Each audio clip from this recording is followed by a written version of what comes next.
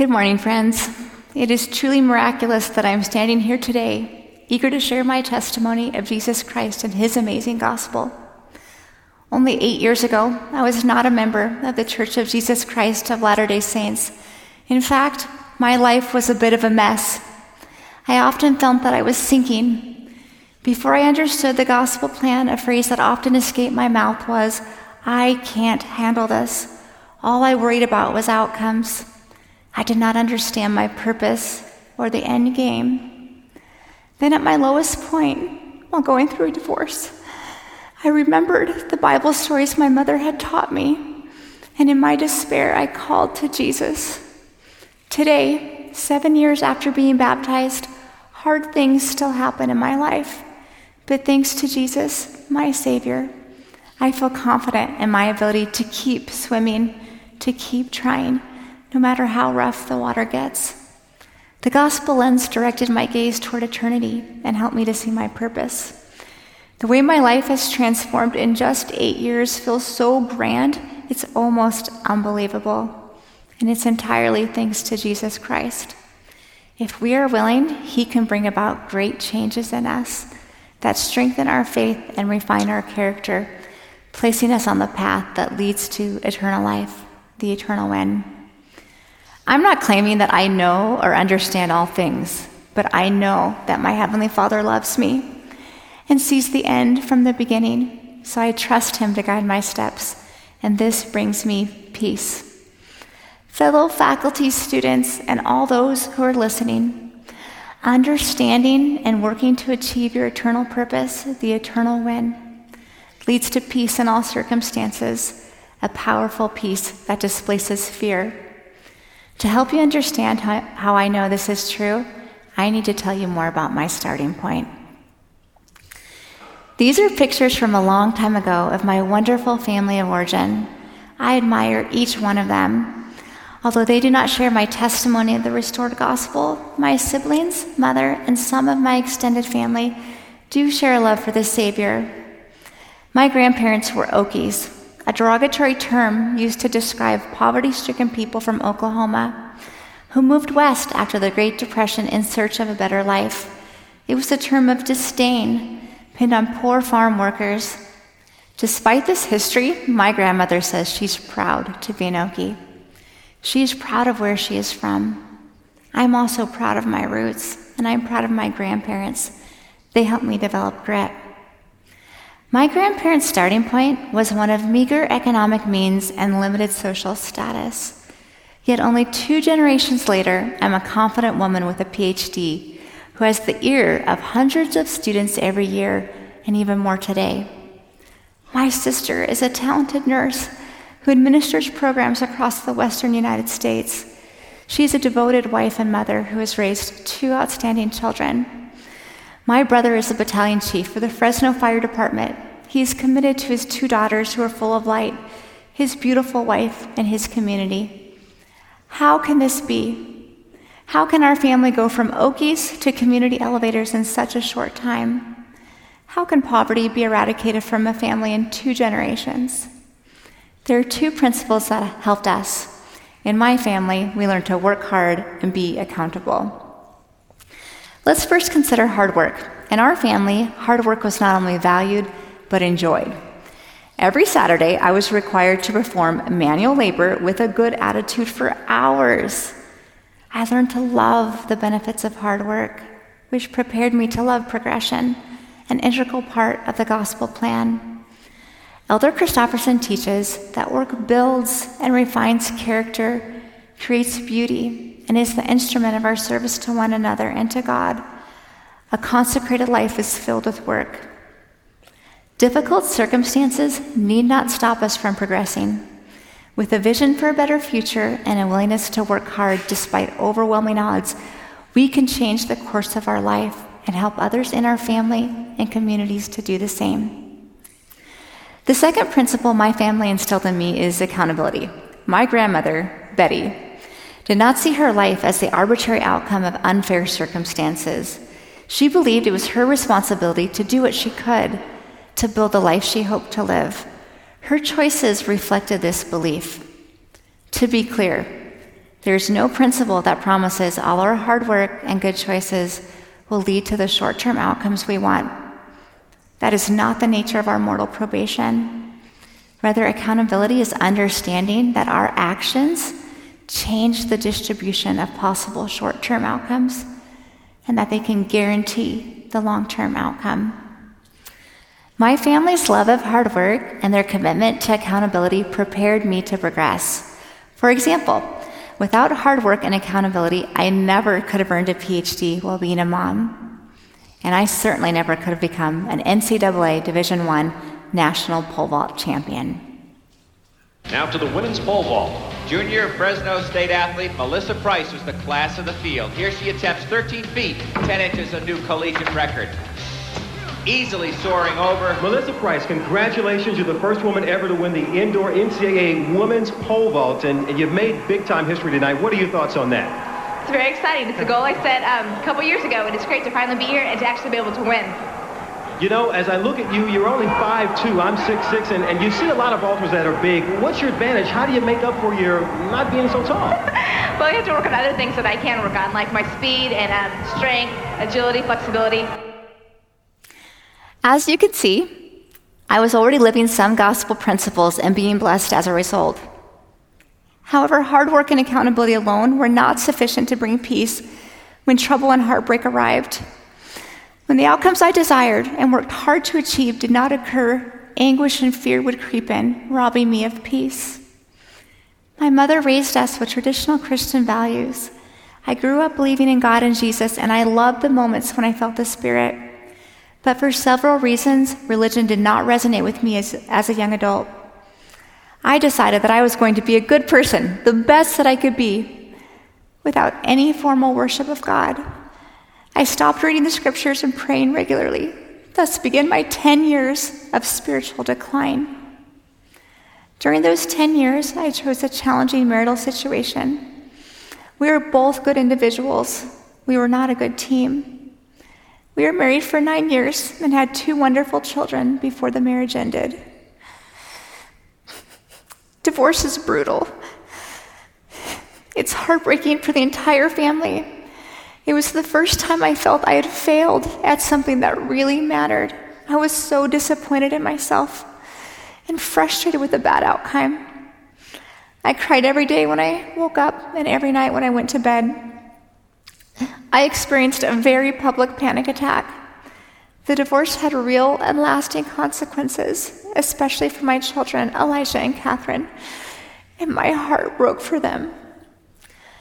As I've already told you, it was during this sorrowful time that I remembered the stories my mother had taught me, stories about Jesus and his love, and I called upon him for help, and soon I began to feel the comfort I needed. That reformative year allowed me to become intimately associated with our Savior Jesus because he carried me through it. To heal after the divorce, I did what I knew. I prayed and I read my Bible, activities I had not done in more than 10 years. I went to counseling. I tried to forgive and extend grace to others. After a few years, I had made good progress in developing my faith, but I sensed there was more. James is my favorite book in the Bible. It begins with this promise: if we lack wisdom and ask God, then it shall be given to us. You can imagine my excitement when just a year later, I learned that Joseph Smith also loved the book of James, and its words also inspired him. But that discovery was still a ways off at this point.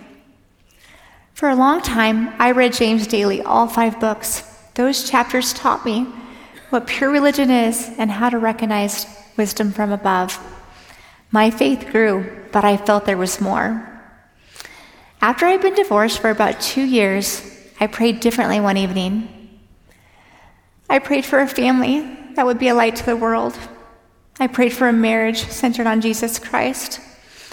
I prayed that we as a family would truly live a Christ-consumed life. I prayed for sanctification through the family unit. What was different about this prayer was not the things for which I prayed. I prayed for those things often. The difference in this prayer was that I expressed my complete willingness to walk whatever path was required of me. I told Heavenly Father that if he showed me the path, I would pre-commit to taking it. I was prepared to make a covenant. After I said these words, I was immediately filled with fear. What if it was hard? What if I had to give up something or change my life? What if people made fun of me? I pondered these consequences and then considered what my life was like with only partial light and said to Heavenly Father, I will do what is required. Show me the path. Immediately, I felt the heavens open and I experienced personal revelation in a completely new way. I received strong confirmation that additional light would come and that I would get married that year, which seemed remarkable because I had not been on one date since the divorce.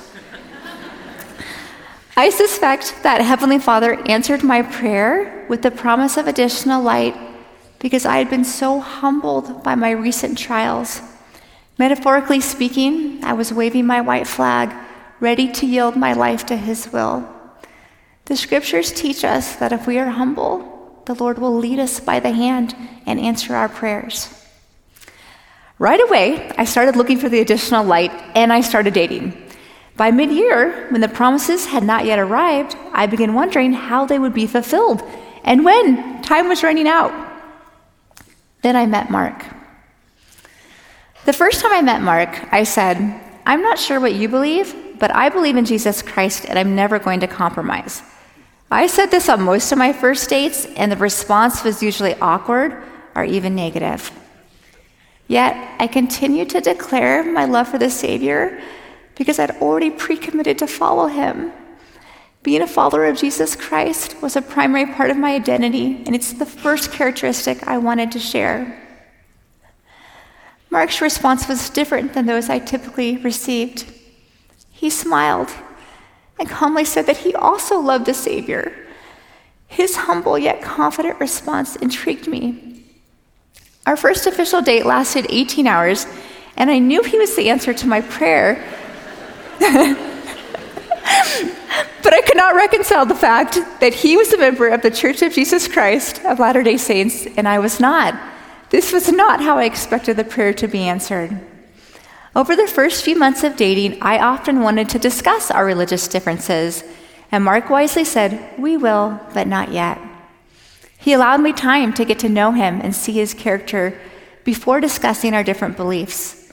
I watched him carefully, observing his strong faith, his kindness, his work ethic, his commitment to doing good, and the power of his prayers. After a few months, Mark invited me to watch General Conference with him. I said that I would, but that I could not break the promise I had made to Heavenly Father.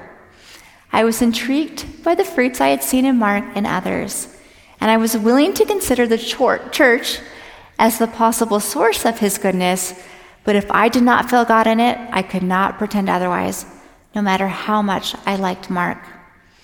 I knew how to recognize my Father's voice, and I would only go where He directed. On that Sunday morning, when I heard President Monson speak, I knew that his words were true, and this surprised me. Who was this man whose words penetrated my soul? That night, we began reading the Book of Mormon together with 2 rules. First, prior to reading, we prayed for the Spirit to accompany us. Second, we committed to openly discuss all questions, but without contention. We wanted God's Spirit to teach, so we tried to create a space where He could comfortably reside.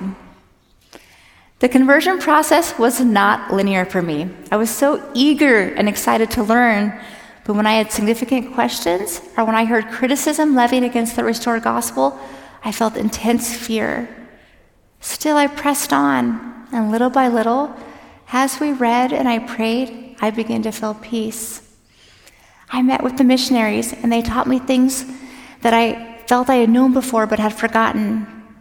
I asked clarifying questions. I asked tough questions. As I studied with a teachable heart and a willingness to do the work God required of me, my questions were answered.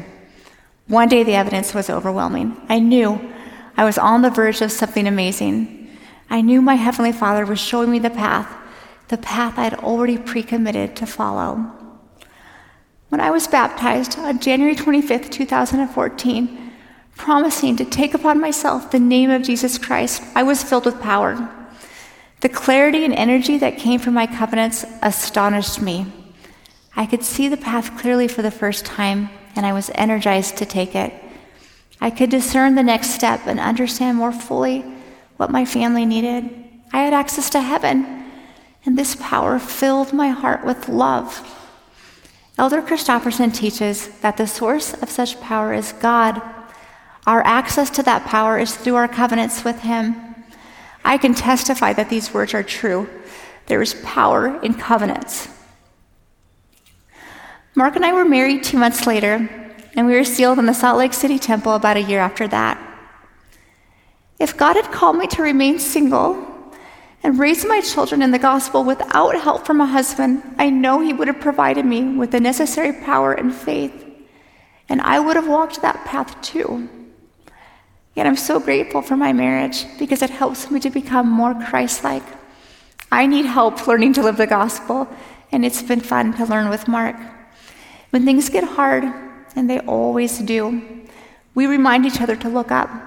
That is what we all need, a friend to point our gaze toward eternity. Today I've shared part of my story, not because it's particularly interesting, but because some of the challenges I faced are common to mortality, and many of you can relate.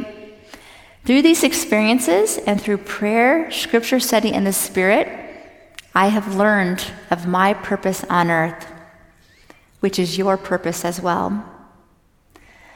The purpose of this life is to choose to become Christ-like, to move our character closer to His. At the end of the Book of Mormon, Moroni pleads with us to be filled with the love of Christ so that we can become the children of God, so that when Jesus shall appear, we shall be like Him, purified even as He is pure. This process of becoming Christ-like cannot happen in an instant. This miraculous work of transformation takes time and practice. There are some lessons we can only learn through experience. Our dear prophet, President Nelson, just reminded us in April that the gospel of Jesus Christ is an invitation to keep changing, growing, and becoming more pure. It is a gospel of hope, of healing, and of progress. So it's not a problem if you're not yet thoroughly Christ-like. The problem only comes when you stop trying.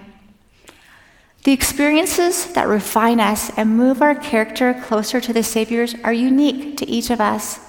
But there are a few common components of Christ-like change that are within our control. First, to become Christ-like, we must desire to have the Spirit of God in our hearts and be willing to act as directed by the Spirit. Our Heavenly Father respects our agency. If we want Him on our team, we need to humbly request His Spirit with a heart ready to act when He provides direction. As we look at the Savior's life, we see this principle in His example. The book of Matthew tells how Jesus fell on His face praying, "Oh, my Father, if it be possible, let this cup pass from me. Nevertheless, not as I will, but as Thou wilt." Brothers and sisters, we must be willing to do the hard work we are called to do.